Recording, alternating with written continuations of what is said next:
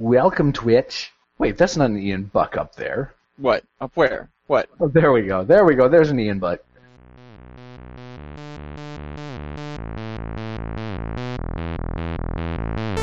This is 8-Bit, episode 107, When You Give a Dork a Cookie, on Sunday, February 22nd, 2015. And now, Testicular Torsion, the game. This episode is hosted by Ian Buck and Ian Decker. Okay. So I think I discovered the most dangerous video game of all time this week. And what's that? Hearthstone.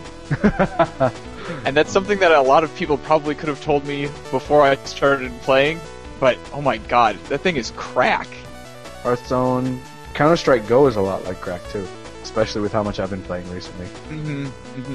Yeah, I feel like there's less, like, collecting stuff that goes on in CSGO.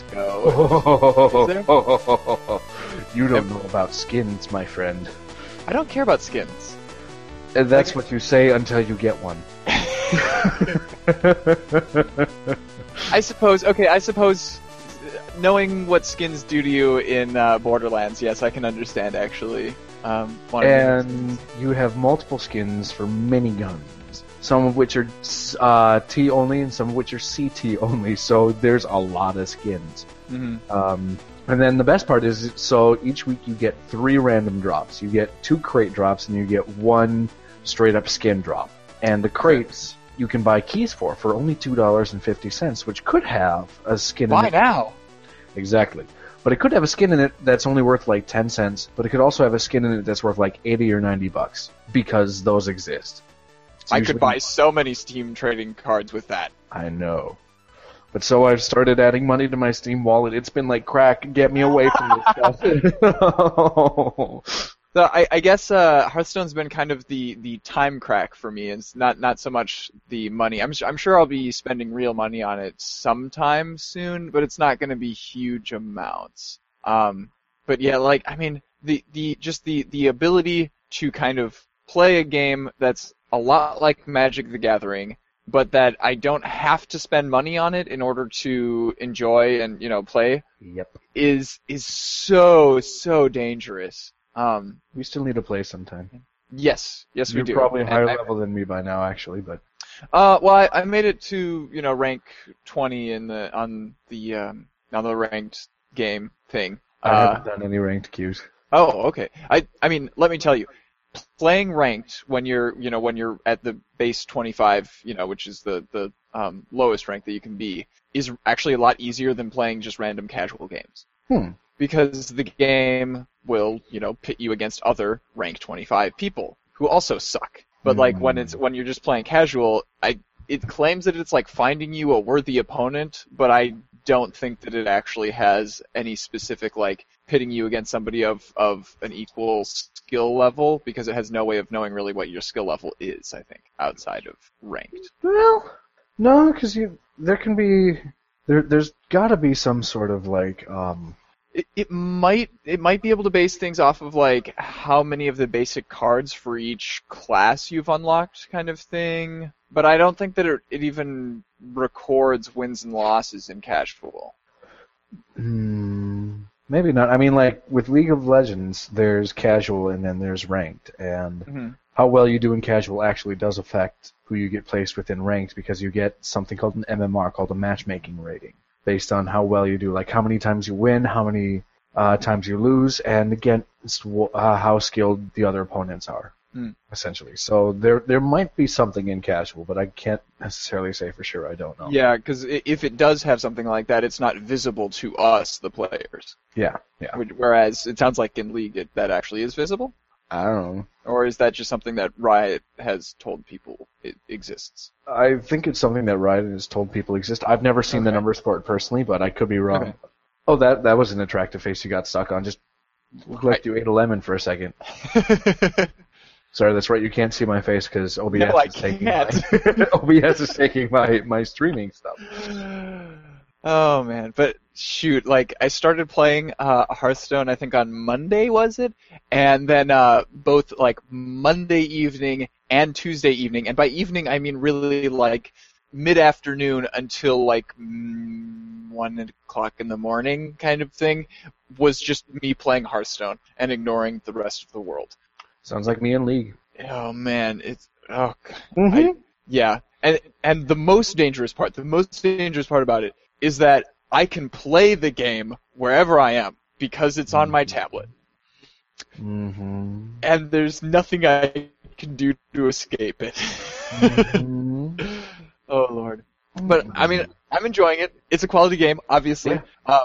And I now understand really kind of like I used to scoff at people who would just pay any money at all in a free to play game. But I if I am going to spend that much time playing a game, I feel justified in like spending a few dollars here and there, while playing the game. In particular, in a game like Hearthstone, where spending money actually will get you cards and things that will affect your ability to succeed in the game. Yeah, and I mean that's very much so how microtransaction games work. Mm-hmm. Yeah. And then there's CS:GO, which makes you pay for the initial game, and then all the extra stuff. Yeah. If you really want it. Actually, something that's kind of nice is if you don't actually care about the skins, but for some reason do care about trading cards, is you can sell those crates for money on the Steam market, and some crates are worth like 15 cents. Well, and like you were talking about some of the skins are even worth a bunch of money, and those can be sold on the Steam market, right? Mm-hmm. Yeah. So when you open it up, it's like a gamble. I am kind of bummed out, actually, that Hearthstone doesn't have any card trading whatsoever, because that's, like, obviously in real-world trading card games, that's, like, the main thing to it. Like, that's the drive. Yeah.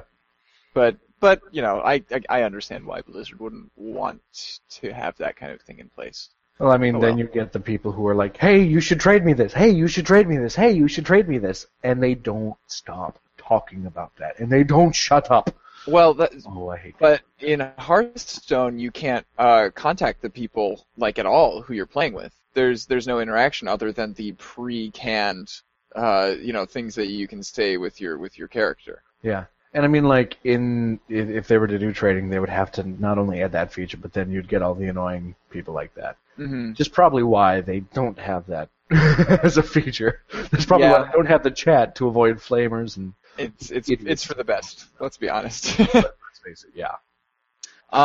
So yeah, that's. I mean, shoot. I'm gonna keep playing a lot more of this game, and I've been kind of dabbling with the different modes to figure out which ones are best for like getting new cards. I spent a bit of time with Sam on Wednesday, and he was kind of coaching me through a few things, and he was the one who pushed me to go and try out the arena for the first time, and so.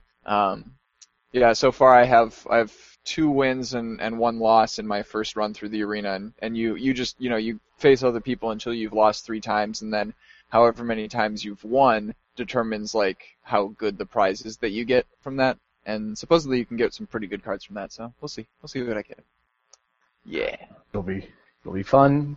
Yeah, it's crack. It's literally online crack. Anything free to play. Or not free to play. Anything multiplayer where you can play it with friends is crack. But like, I mean, as opposed to like other free to play games, I don't feel like Hearthstone is trying to like kind of limit what I can do with my time in order to pressure me into buying things with money. At least so far, it feels like I can do a lot just by playing the game for free. Yeah. And I mean, there are other ones that are like that. It just sometimes takes a little extra time. So like Team Fortress 2 and the item drops that you get, sometimes you'll get what you want, and when you don't get what you want, you can take the extra stuff and craft it, and then craft what you want from that. Yeah, and they both kind of have the advantage of just being fun, no matter how. I mean, Team Fortress 2 more so is fun even when you're losing. Yeah. Hearthstone isn't quite as fun when you're losing, but it's fun. It's fun to just go and play. Like. Yeah. Yeah. No matter how well you're doing it, yeah. So. Like my first evening when I was playing a bunch of casual games, I was easily losing like probably 2/3 of the games that I was playing. But I was just like, gotta keep playing. Like I'm gonna tweak this deck a little bit more. Figure out what's working, what's not. It gets in my mind. I was dreaming about Hearthstone. What are we gonna do with you? I mean, You're going to have to lock me away from the internet for a little while, I think. no, I'm gonna have to hop on with you. I like that answer better, though it will have to wait until I have turned in my section draft for my senior seminar, because that's due on Tuesday. Oh boy. Well, no, Yeah. it'll have to wait until we finish Sir Hammerlock and finally Tiny Tina. Good point. Tiny Tina. Good point. Good point. Tiny Or- Tina. I mean, would you be willing if I was, say, like on campus or something, and not at my house, but you wanted to play a game with me? Hearthstone would pretty much be the only one that we could play. On campus? Yeah. Because I don't have a- like when I come and visit you. No, I mean like if like sometime you go, hey, let's play Borderlands together, and I'm like, I'm not at home, I can't play Borderlands. Let's play Hearthstone instead. Yeah. And then I'll just use that excuse because you don't pay attention to where I actually am physically. No, I'm not Ryan. I don't follow where you are with Google. I'm sorry. I'm not a stalker.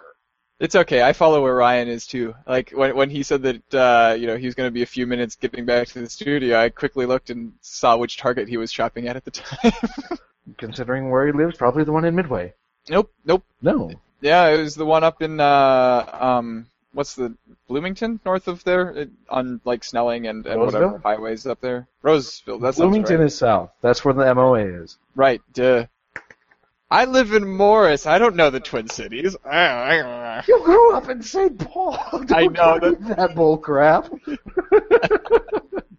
At least I know where Maplewood is because that's actually in our area of St. Paul. Yes. Oh boy, we need to work on your mapping skills. No, we don't, because modern technology allows me to just use my phone to not care where I am. And then what happens when your battery runs out? That's why I have the extra external battery that I can plug my phone into that I bring with me everywhere I go. Mm-hmm. I've solved that problem. And how well has that worked for you so far?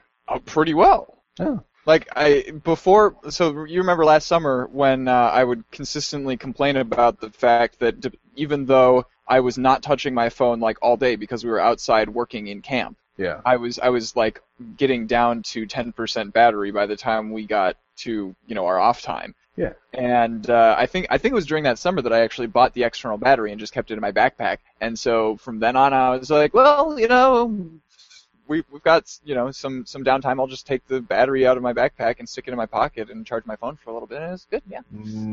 Okay. I mean, if it works, I'm not going to give you crap. I'm just saying there's going to be one of these days One of these where days. where you're going to need to actually know, like you're going to forget it at home. Do you mean I'm gonna have to like talk to people and ask them for directions? Weird. Or you can know the city without. Then you can get around without having to ask people questions.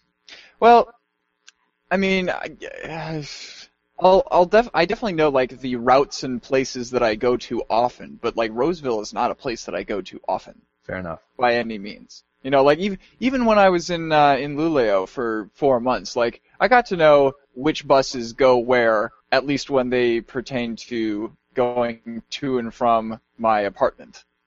I didn't know where any of the other bus routes went or where anything else was in the city, but I was like, I know how to get to the grocery store from my apartment, and I know how to get to the university from my apartment, and it's all good. So you know where you need to go, and that's all right. Fair enough. Pretty much. So yeah. shall we get back onto video games? Right, yes. So we have some listener feedback from Andrew Bailey. By the way, listener, if you wish to send us some feedback, hit the what's it called? Contact button? Is that what it says on the show notes page, which is thenexus.tv/EB107. That's where all of our show notes are. So Andrew writes. By the way, yes. Before you read it off, say hi to him. He's watching the Twitch stream right now. Oh, awesome! Hey, Hi, Bailey. Andrew Bailey. And he's one of the few people who might be watching the stream that could actually get back to us in real time because he has our contact information outside of everything. Well, that'll be interesting. Do you have desktop notifications on right now? So that if he throws emails our way as we're doing this? Yes, but I mean he also has my Hangouts. That's true. Yeah. That's true. That's probably better than throwing it up on Twitch anyway because there's a delay. Anyway, so So right, Andrew writes, the annoying thing about Evolve is that the DLC was being marketed well in advance of the game's release, which is very true. Like, I think that they had like the $100 package for like, I think they even called it the PC Master Race, package. And you know, back in his day, they only added content to games way after they were released, and get off my lawn and yada yada yada. He's so by the way, Andrew totally messaged me just now saying, hi, Buckface. Hi, Buckface. I got a hi, as in he's been smoking some.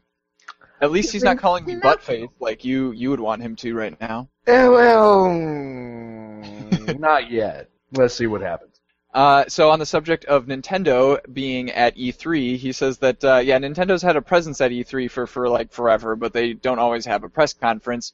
And he remembers that because he had to cover the last E3 and the last New Year's special. Yay! And he's making fun of us for not being around during those big events. And you know what's funny is if everything goes according to plan, we won't be around for next E3 either. And I mean, hopefully everything will go according to plan in that sense. Yes. Definitely. Oh my gosh. I promise I will start planning out more stuff for the canoe trip and, you know, start hammering stuff out once I get to like spring break and afterwards, because that's when one of my classes ends. Yeah. And then I'll have time. I mean, I keep once promising I hit spring break, I'll have more free time. have weekends again. So. Yeah. Oh yes, because polar cubs. Mm-hmm. Mm-hmm. And then finally, Andrew says that he totally knows who Mr. Keeler is. That would be Garrison Keeler, who does the Prairie Home Companion radio show. Mm-hmm. And he's been listening to him for the last 20 years. So, yeah, suck it, Ryan, because people do know what Prairie Home Companion is. It's quite famous. I mean, he doesn't watch TV. How should he know? I'm so tired of that line. Oh, God. But think about how long I've been hearing that joke for. Like, we've been doing 8-Bit for almost going on 3 years now. Ryan's been doing his shows for like pretty much the whole time that we've been in college, and I'm pretty sure that that's when I started hearing the I don't watch TV excuse. I don't think that Andrew was the first one that I heard, but Andrew uses that excuse a lot too. So I hear it a lot. Fair enough. Yeah. All right, shall we move on to headlines? Indeed. All right, what's up, cars? Always do. What's going on? So crowdfunding games. There have been quite a few crowdfunded games over the last few years, and we've finally kind of gotten to a point where there are enough of them that we can look back and kind of see which ones kept their promises and which ones had trouble and which ones like were outright scams, and kind of take a holistic view and determine whether this whole crowdfunding thing is like worth it or not. So fortunately, a user at NeoGAF has put together a spreadsheet that charts a bunch of games that were backed for $75,000 or more. And from the looks of it, most of them have like released and or at least are still in development and are kind of on track to fulfilling all of their promises. There are a few that totally didn't make it, or a few that had troubles and stuff. But by and large, like it seems like crowdfunding has been pretty successful. Yeah, and I mean, are there any that from the list that you were looking at? Are there any that stick out in your mind? Like, how did that fail, or how did that succeed? Or you're really excited that succeeded? Most of them. So I don't remember me personally kickstarting a game ever that has completely failed. Most of them, just kind of have delays and don't come out quite at the time that the developer expected it to come out. But yeah, I'm over that. Like I don't really care about that. I have so many games to play that they can come out whenever they feel like it, and I'll be happy. Yeah. I mean, I'd prefer for them to put more time into the game to make it all that it can be, as opposed to just very much agree, so that they can meet deadlines. So, yeah, I mean, all of the ones that I have personally backed are like I think they're all green on this list, and I guess there were a few like really close calls that I couldn't believe that they like actually got their crowdfunding goals. For example, like Republic, they made it by the skin of their teeth. Like I think even 24 hours before the end of their Kickstarter, they were like only halfway there, and then suddenly like a few really big backers came in and backed the project and saved it. But yeah, no, there aren't really any that I am totally surprised that they failed. I guess this week there was one, Goddess, that Peter Molyneux kind of has stepped back from the project. He was its like original. He was the one who originally came up with the idea to bring back like the God game genre that he actually was pretty much the starter of back in 1989. And he's kind of handed off development of that project to somebody else, and a lot of fans are like, "What the heck are you doing, man? Like, what's going on?" So that's kind of iffy, but I mean, my two favorite ones that I've found that you definitely should have seen coming that they weren't going to come out are numbers 56 and 63 on the list. 56 is called Greedmonger. Mm-hmm. Provisional failure. Blue Deadline, released mea culpa post, and then 7+ months silence. So Greedmonger. I've never heard of that one before looking at this list. And then 63, Forsaken Fortress. Failed, in quotations. Development is hard.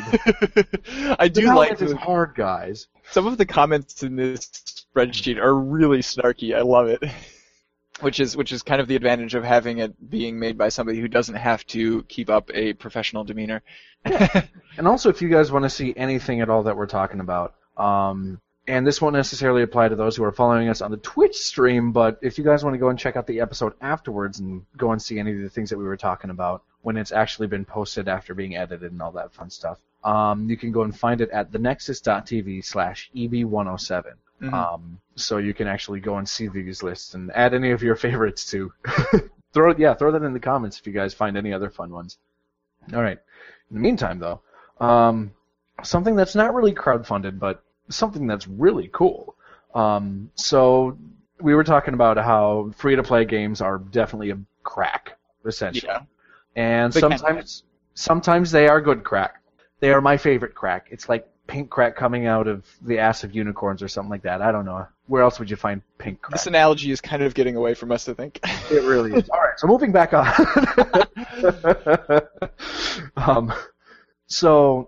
League of Legends recently came out with servers in Oceania, so that means like Australia and New Zealand and the surrounding area. And so in celebration of that, they are actually building an artificial reef off the coast of Australia in the shape of Nautilus, who is an undersea character. He's think undersea titan, big guy in a big diving suit with a giant anchor that runs around. So there was a vote put as to who was going to get the reef made after them, and the ones that lost out, and I'm actually kind of surprised that they lost out, are Fizz and Nami. Huh. So Fizz is a fish that's kind of ridiculous, in the sense that he's ridiculous if you're playing in a good way if you're playing as him or with him, and ridiculous in a horrible way if you're playing against him, just because he has the ability to dodge. I remember when they had the mode where all 10 players play as the same champion, and it's all just one lane. Yeah, and the most entertaining of those was always Fizz. You watched some of those? Yeah, and I don't remember if I was watching somebody over their shoulder while playing, or if I just happened to find like a video of it online. But jeez, that was insane. Yeah. I mean, as the episode of our show was called, 5 chest lasers at once. So I guess this is what happens when you give a bunch of dorks a bunch of money and just give them freedom to do whatever they want. When you give a dork a cookie. So one of League of Legends' biggest competitors is Dota 2, and obviously it never has nearly as many players as League does. But Dota 2 has become the first Steam game to hit 1 million concurrent players, and that happened for the first time this week. So pretty cool, pretty exciting. Sweet. Still not as big as League. Well, no, of course not. We win. All right, moving back. Actually, we really should have put these in a different order, because next thing is actually talking about crowdfunding, and our most recent favorite crowdfunding thing, Exploding Kittens, made by Matthew Inman. So it is the number one backed project on Kickstarter of all time, or at least currently anyway. So and that's in both like number of backers and also pure amount of money that it got pledged. Mm-hmm. So number of backers was 219,382. Keep in mind, second place is only 105,857. They didn't just beat it by a little bit. They completely blew it out of the water. They more than doubled. I mean, holy hell. And then I think the amount of money was a lot closer because the Ouya was much, much more expensive to get like the baseline reward. Yeah. How close were they to that? I don't know. It doesn't have that. It just has how much money it ended up raising, which is incredible too. $8,782,571 were raised for Exploding Kittens. Okay. And then quickly, if I take a look at the Ouya Kickstarter page, they made $8,596,000. So still beat the Ouya. Ouya. Yep. I'm also really kind of excited for this in the sense that I was really happy with the parties essentially that they did, because they threw a bunch of parties as thanks for just going crazy. Do you mean like the ones where they sent pizza to a bunch of like animal shelters? Yeah. Okay. So I mean, the first day one was kind of funny. That was an Exploding Kittens drinking game, and then the oatmeal artist, so Matthew Inman, illustrated Kickstarter comments. And I mean, what's not to like there? Favorite one is currently a penguin regurgitating itself. It kind of looks like the Taoism symbol. Actually, though. Yeah. But then they donated a bunch of pizza to animal shelters, which I think is again really cool because animal shelters. You didn't have the opportunity to actually go to any of those parties with the pizza at the animal shelters, did you? None of them were nearby. Okay. The limitations of meat space. Dang you, meat space. Unfortunately. So one of my favorite strategy game of all time is Frozen Synapse, and the makers of Frozen Synapse have just released their next game, Frozen Cortex, which kind of takes the same like simultaneous strategy, like turn-based strategy, from like a combat scenario to a sports scenario, which actually makes a lot of sense because it's like you end up planning out these plays like as if you were like a football coach, right?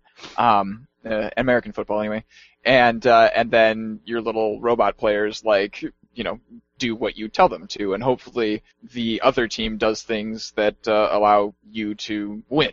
And they celebrate their launch, of course, with a trailer, and I wasn't expecting it to be like a humorous trailer, but it was one of the more clever things that I've seen in a while. So we're going to watch the second half of the trailer because the first half is just like showing you some of the gameplay from the game. But then they have this.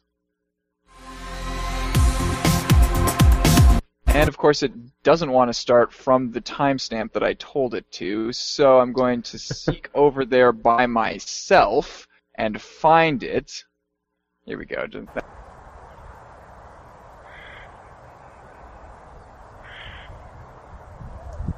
Apparently, it's not possible to sell a game based on gameplay anymore. You have to have some kind of high-budget live-action trailer that draws players in. You need jump scares, and you've got to have all kinds of other things. I don't really know what this bit's supposed to represent. But you also need a kind of profound, concealed, metaphorical undertone. We don't really have those things, but if you want to see your plans become real and you like strategy games, please think about buying Frozen Cortex on Thursday, February 19th. Thanks.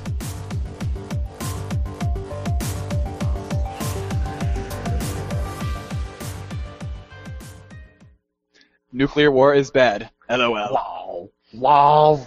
Gosh. I mean, yeah, I agree with that, but...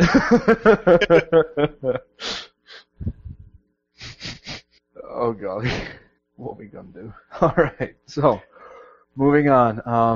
Unless you want to talk more about that at all. No, not really. I mean, I really wish that more people played Frozen Synapse because I love playing it, but nobody's ever, none of my friends are ever playing it, so, and there's like a total of 10 people online any given time that I go to play it, and et cetera, et cetera. Et cetera, et cetera. Excuses. It's the only other game that I can really play on my tablet that is the exact same game as I would, play it on my PC. So that's also cool. Yeah, mostly. All right, so moving on. I mean, this one's probably the most boring out of all of our news stories. It's just that League of Legends has released a trailer for a new character, or not trailer, but a teaser for a new character, titled The Wonder Above. So it comes with a guy sitting around a campfire with some kids up on top of the mountains, and you see a bunch of clouds, and there's a few... All hail the glow cloud.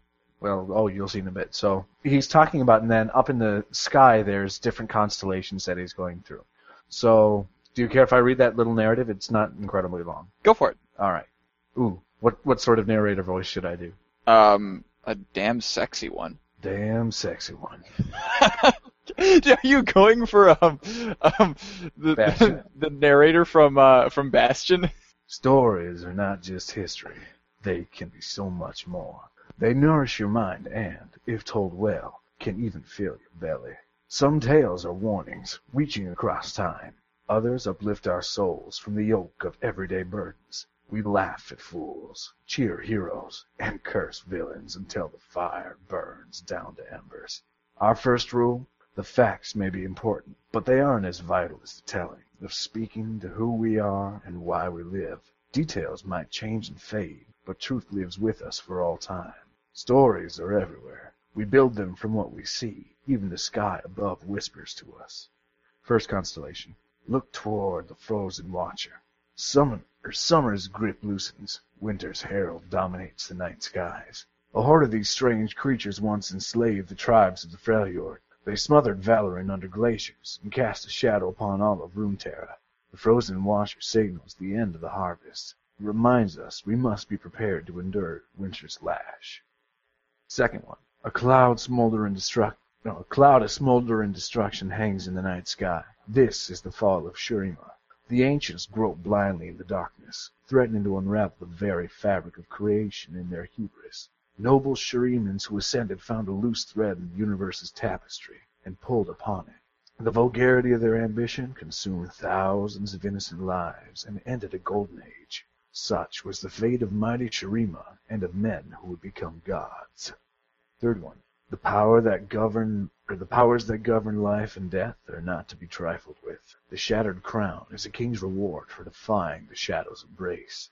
I believe we are meant to ponder morality through poetry and verse, not enslave it to our will.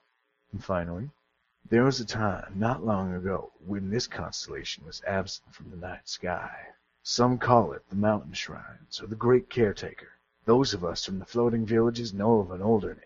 A name that speaks of a universal truth. The name we took for our kind, Bard. So I'm curious as to what this champ's going to be like. I was trying to focus so hard on what you were saying, but your voice was so good that I just kind of was getting lost in it. I appreciate that. And from this, I conclude that doing our story-driven podcast is going to be so much fun. Yes. So much fun. Yes. So, do you remember that game that was removed from Steam due to the developer threatening to kill Gabe Newell? Obviously. I mean, the guy was he deserved getting rid of it. Yeah, so that game is now back on Steam, but only because it was sold to a different company. So, Valve is still not talking to the developer that made the game, but they've sold the rights to it to another company, and then that company was able to put it on Steam. Mm. So you can find a way around it even if you are scumbags. It's great. I guess. Well, yeah. Wow. And I'm not even sure, so they sold the rights to it, but are they still the ones who are supporting the game with post-launch development and balance stuff? Or I don't know. Is it a multiplayer game? I don't remember. I couldn't tell you. Yes, I'm not gonna buy it. Probably not. Not unless it gets stellar reviews, and even then, if I learn about afterwards that it was that one, it's be like, oh, Well, it's called Paranautical Activity, and the whole point of it was that it's like procedurally generated levels, I think, and so yeah, just Well, that doesn't sound like my sort of game that I'd buy. So, I mean, really. I could be wrong. What do you mean, really? I mean, like, I'm super excited for No Man's Sky, for example, which is all about a procedurally generated universe. Yeah. So, Okay, maybe I'm wrong. Because, yeah, that does look cool. Aren't you glad I found that one? yeah, what about... Oh, No Man's Sky? Yeah. Yeah. Yeah, that was going to be cool. Alright, so speaking of other games, well, I mean, that's kind of what we're always doing on this show, isn't it? I should really stop saying that. Speaking of games... So this next bit is actually a little bit of a speculative piece. So they were talking about how so consolidated results for the 9 months ended December 2013 or December 13th, 2014. But something that's actually a little bit interesting is that the first 3 quarters of FY 2014, the PC only accounted for about 2% of Konami's sales. Okay. Same period of FY 2015, however, it accounted for 10% of its sales. So is that because they put more of their games on PC? I'm not sure. I mean, yeah, actually, solid PC download sales of Metal Gear Solid 5 Ground Zeroes for Steam. So this is for Konami games specifically. So that means that they might actually start seeing PC as a little bit more of a viable option as opposed to keeping some of that stuff PS4 exclusive like they've been doing in the past. Mm-hmm. So that means we might start getting more fun games for the Master Race. Woohoo! Woo! Except that we're supposed to stop calling it that, apparently. Yeah. Well, I mean, it was made as a joke originally. Right. Yes, but, like, even jokes can be bad taste. That's fair. Like, yeah.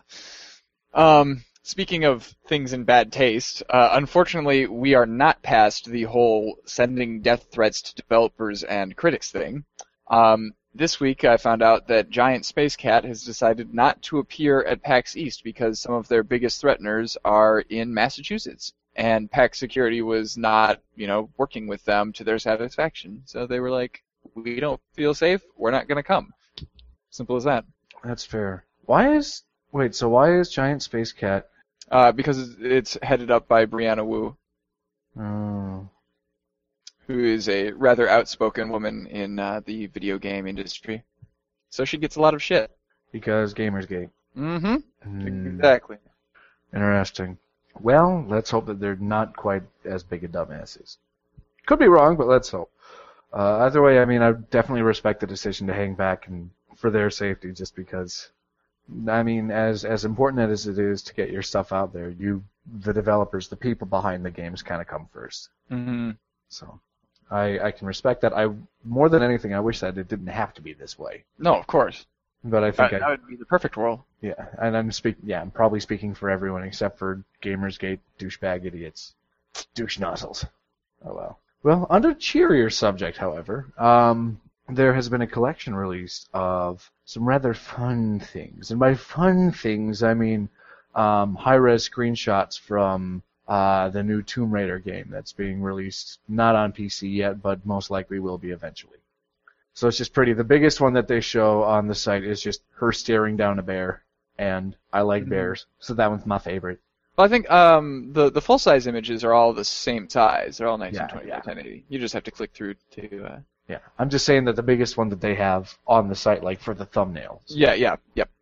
For a moment there, I forgot that I have a 1440p monitor, and so when I clicked through and it wasn't as big as my monitor, I was like, what's going on? Why isn't this high res? Oh, right. What'd I do? Whoops. Oh well. Maybe I was, bragging a little bit there. Bragging? Bragging. Bragging. I can pretend like I wasn't, but, that would probably be lying. So, Evolve has been out for a little over a week now, and 2K released some stats about the first week of gameplay. So the good news about these stats is that the game actually does appear to be quite well balanced. So, for example, the win percentage of hunters versus monster is 48.1% on the hunter side and 51% or 51.9% on the monster side. So that's not too different, but also things like out of the 3 monsters, the difference in how often any of those monsters gets picked by level 20 players who theoretically know what they're doing. Theoretically. The highest percentage is 37%, and then the lowest one is 30%. So like each of those monsters is fairly well balanced as well, because we they haven't found one that's just like way more powerful than any of the others. Yeah, and I mean in some ways, it also makes more sense that because it was the Goliath that got that number 1 spot. Yeah, it makes a lot of sense that he got that spot simply because that's the starting monster. Not everyone might necessarily have all of his or the other monsters entirely unlocked. Well, by the time they're at level 20, I think they should, because this is only including choices from level 20 players or more. Okay. Yeah. Yeah. And the overall win ratio, did you mention that? Between hunters and monsters? Yeah. Yeah, that's the first thing that I mentioned. Oh, 48.1% versus... Yep. Okay. Yep. Sorry. No, I don't know what I'm doing. Podcasting, kind of, I guess. Something like that. Something like that. And then final piece of headline news thing is this actually kind of applies to the people who are watching us live. Twitch will be holding TwitchCon in San Francisco from September 25th to 26th, and it sounds like they really don't know what they want to do with it yet, so they've asked the community to help them come up with ideas. So they have a Twitter account that you can tweet at to give them some ideas. Apparently they have a website set up for the convention, but at least on my internet connection, it was, not working. But, Twitch has a lot of problems on my internet. And it's Twitch. It's sad. Oh, look, there it goes. It actually loaded this time. Oh, that's cool. If you move your cursor around, the shadows on the buildings move too. Whoa! What? Go look at it. Like, click through to the website. It's at the bottom of the Polygon article that's linked there in the show notes. Crazy shadows. All right, enough playing around with that. Ooh. I don't know how you could have enough playing around with this. So I have a what's it called? A review to do this week, but it's not for a game. This is actually a hardware review, which I don't think that we've ever done a hardware review on the show before, have we? I don't think so. Aside from maybe talking about how great our new graphics card is, because new graphics cards are always great. But I have this tablet that I've had for a couple of weeks now, and I've played around with it enough to feel confident that I kind of know the ins and outs, and I've gotten comfortable with it, so I kind of know what my usage patterns are with it and everything. So this is the NVIDIA Shield tablet, and it is marketed as being a tablet specifically for PC gamers, but does it really live up to kind of that reputation, that potential? So I think first I'm going to talk about its merits as just a regular tablet, and then I'll get into its gaming capabilities specifically. So it's an 8-inch tablet, pretty standard in terms of size thereof. The bezel around the screen's a little bit bigger than I would like, but that's all right because it has dual front-facing speakers, which is very, very unusual even for a tablet. And that's probably to your regular person, that's going to be its coolest feature, is that it has dual front-facing speakers, and that makes it even better than my laptop for watching videos on, or playing games on, I suppose, what have you. It feels really good to hold. It's got kind of this nice tapered, the front of the device is wider than the back of the device, and so it kind of creates these edges that you can hold when you're holding the device. Definitely way too big to use one-handed. You're gonna have to accept that. It's an 8-inch tablet, obviously. And damn, actually, you have one hand free. So, innuendo show. Speaking of 8-inch tablet, this is probably the last form factor that you would want to fill in your life, right? Mm-hmm. So if for example, if you can only afford one electronic, you're gonna want a decent laptop, right? Yeah. If you can afford 2, then you'll probably want a laptop, Desktop. and a nice smartphone, I would say. If you can afford 3, then go with a desktop, a really like nice and portable laptop, and then a smartphone. And then if you have the luxury of having like 4 things, then finally you'll go ahead and get a tablet. But like only once you have the other 3 are you going to want a tablet. And that's especially true because once you have like the smartphone, everything that you can do with the tablet is already being covered by the smartphone. It just has a slightly smaller screen, obviously. So being somebody who already has a smartphone, the things that I use this tablet for are basically I have used it to kind of separate the types of media that I use them for. So my phone stores all of like my music and my podcasts and stuff, and that takes up a good portion of the 32 gigs that this thing has. The tablet then has all of my games and doesn't have any of my music because I don't, since I have all of my music in my pocket already, I don't need. Bayleaf asks, does it have a Snapdragon? Lol. No, it's an NVIDIA tablet, so of course it is running a Tegra. In this case, it is the Tegra K1. This was the first device I think that shipped with the Tegra K1, and I'll get into that enables them to do a few really cool things that I'll get into in a moment. Actually, maybe I'll just get into it right now.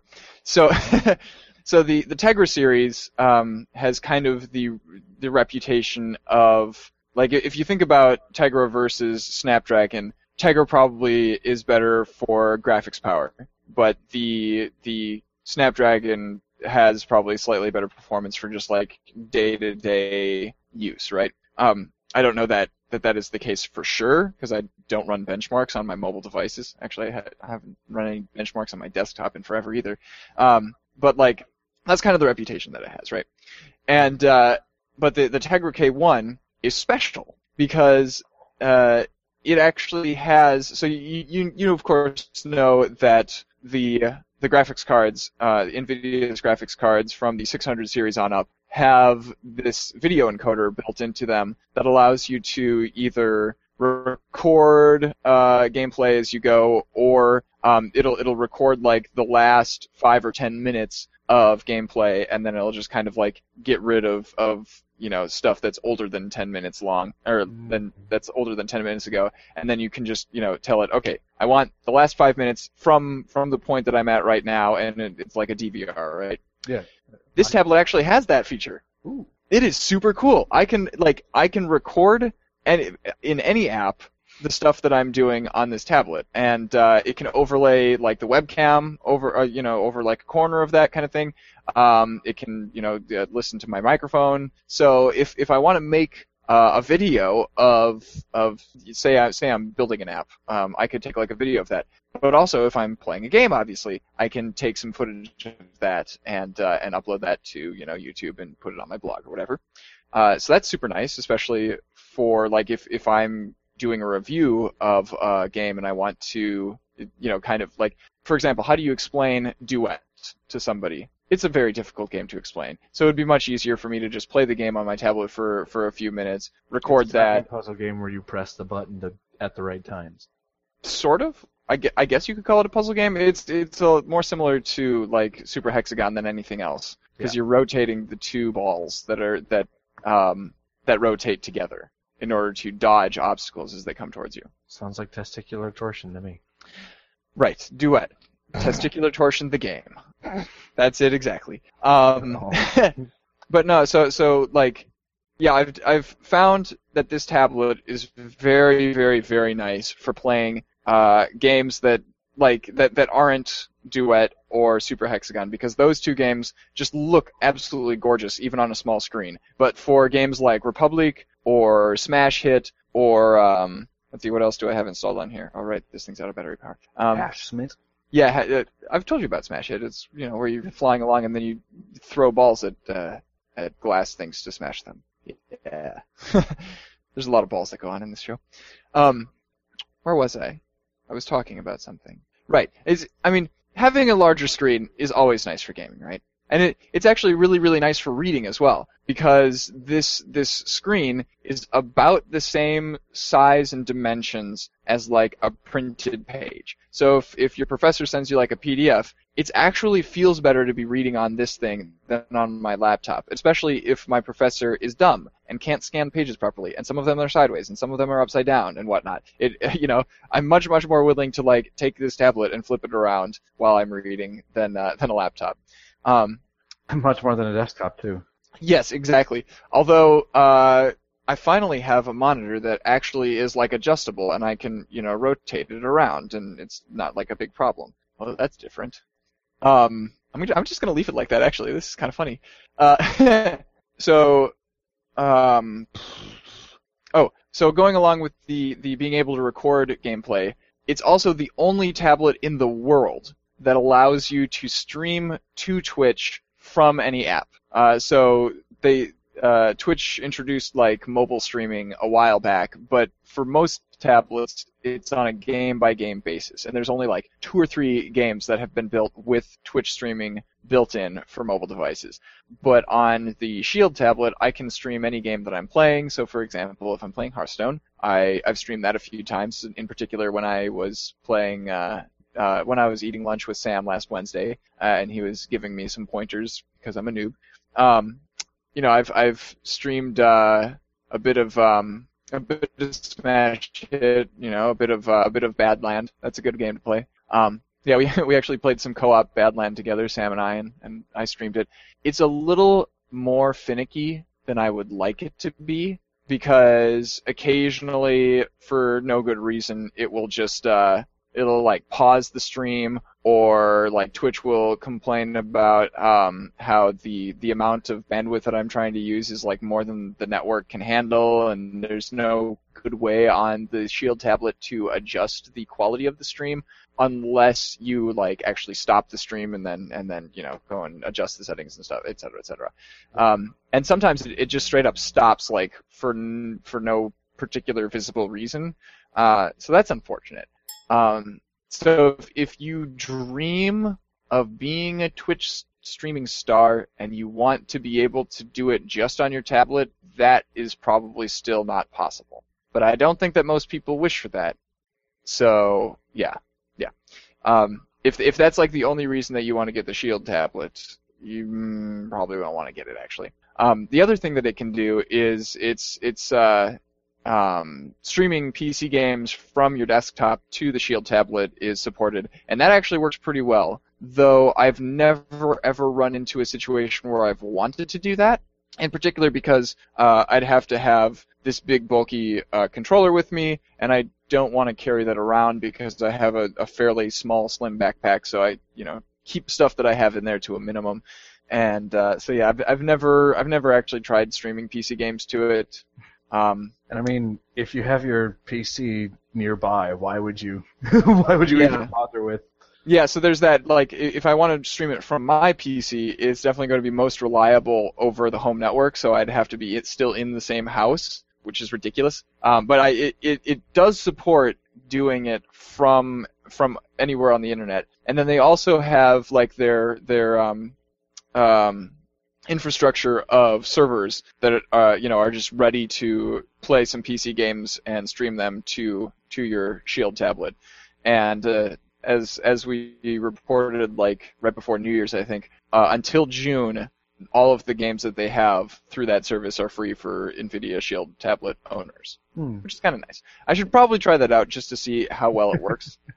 Maybe eventually. Just so I can speak to the actual technical ability of it, not just I don't really feel that this is a need that I have fulfilled.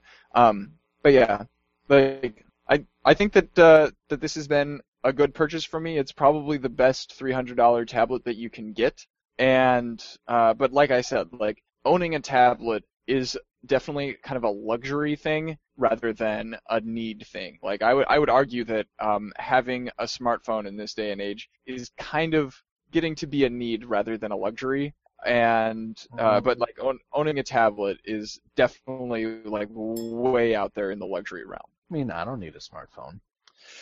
you say that because you don't have one yet. But once you have one, you realize like that you can never ever go back. If I wanted to go back to the not owning a tablet anymore, it would be very, very easy to do that. Like I would have no trouble. The only thing I would need really for a smartphone that I think I would use it differently from my regular phone, which is silly and small and dumb, unsmart as it is GPS. Not listening to music and podcasts? I mean, I have an iPod for that. Right, but now you just need one device. True, I suppose. Yeah. I don't know. That's like the thing. You don't realize what you're going to really use it for until you have one, and then you're like, oh, this is so useful. Fair enough. Sorry. Did I really make that noise? No, you didn't make that noise. I'll tell you when we're done with the show. Okay. But yeah, I'm enjoying having the Shield tablet. I'll be sure to let you play around with it. Oh, one last thing. So it has this stylus, right? Super fancy. I never ever used it, except that I discovered that playing Hearthstone is way, way better with this stylus. Because when I'm trying to select cards and stuff on the screen, my finger is really big and fat, and my hand takes up a lot of my visual space. However, a stylus is very thin, and I can see around it. So I find it actually useful specifically just for Hearthstone, which, as we have said, is going to be a huge part of my life. So I'm actually kind of glad that I have this stylus, but I haven't used it for any of the drawing apps that they have, or note taking in Evernote or anything like that. Yeah. Well, cool. Do you have anything else you want to say about it? Closing remarks? Not really. If you want to see somebody else's review of the NVIDIA Shield tablet who knows a lot more about mobile devices than I do, you can go and watch Marquez Brownlee's review of it on YouTube. I'll link to that in the show notes. So you'll also probably want to throw that up in the Twitch chat, just because that's starting to get actually kind of funny. Oh man, okay. We'll go and take a look at that. Have you been looking at that? Why have you been? It's actually not been too bad this time. The people have been actually legitimately friendly this time, as opposed to douche nozzles like last time. But we'll get back to that later. So, end of the episode. Yes. Yeah, I'm satisfied with it. All right. So, I'm Ian Decker, and I'm Ian Buck, signing off.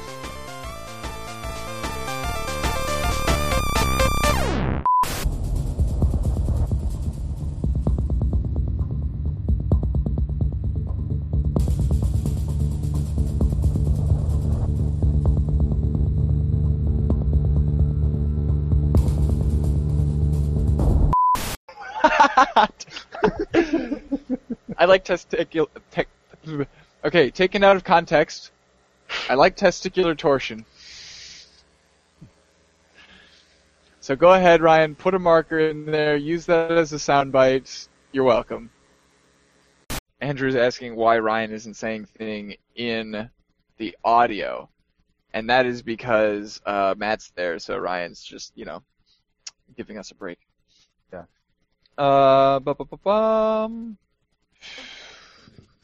Can you hear me now? You gotta have. Come on, fix this.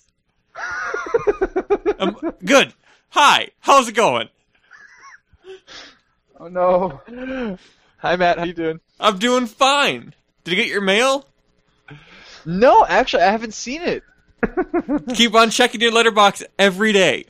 I have been. I await with great anticipation. But yeah, that's the master plan. Just about another week of him just like, are you gonna send it? Like, is it lost in the mail? Did I give you the wrong address? Like, the not knowing. And it never left the place. At all. It's sitting right here. I mean, I could be bothered to go to the post office. Yeah.